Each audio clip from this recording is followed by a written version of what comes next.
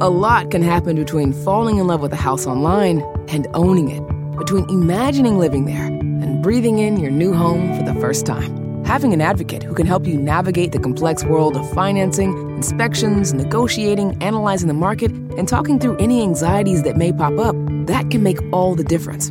That's what the expertise of a Realtor can do for you. Realtors are members of the National Association of Realtors and bound by a code of ethics, because that's who we are.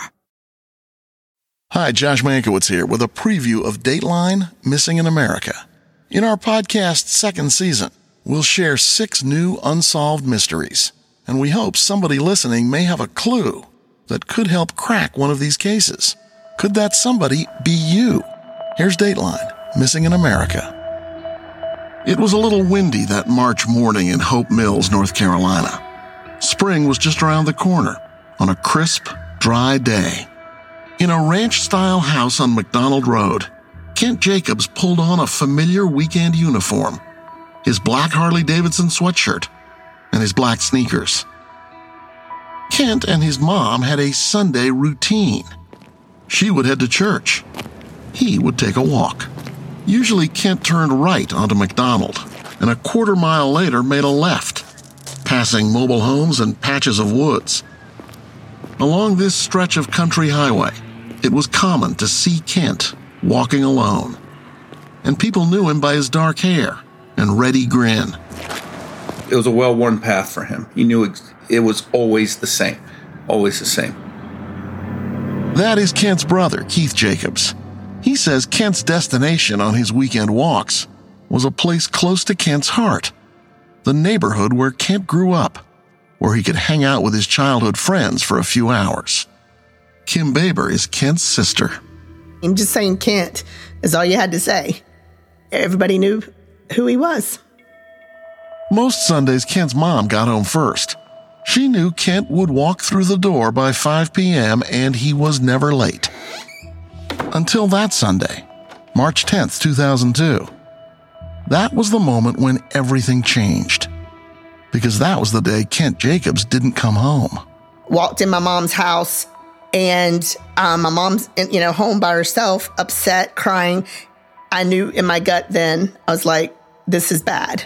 It was a different kind of upset for my mom for the first time that I'd ever experienced when it came to Kent. I knew my mom knew something was wrong.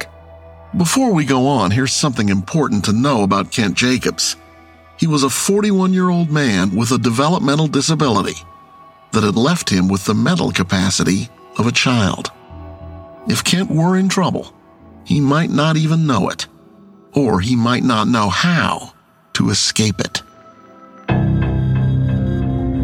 This is a story about a man everyone liked, and about his family's unrelenting search for answers. I dream about him still quite a bit. And I'll be honest with you. Your life changed a lot as a result of this. You left New York. I did. It's also the story of a mystery that haunts a retired detective. It keeps me up at night. I play the shoulda, woulda, coulda game. She found a tantalizing clue buried in a case file. It might or might not be the key to unlocking this puzzle. You think this is all going to end with Kent Jacobs being found? I hope so. I pray it does. Thanks for listening. Search for Dateline Missing in America to hear the first 2 episodes of Season 2, and follow now.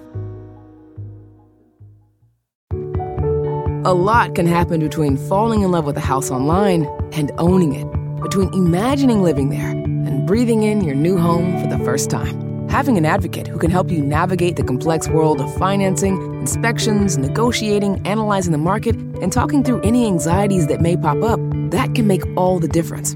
That's what the expertise of a Realtor can do for you. Realtors are members of the National Association of Realtors and bound by a code of ethics, because that's who we are.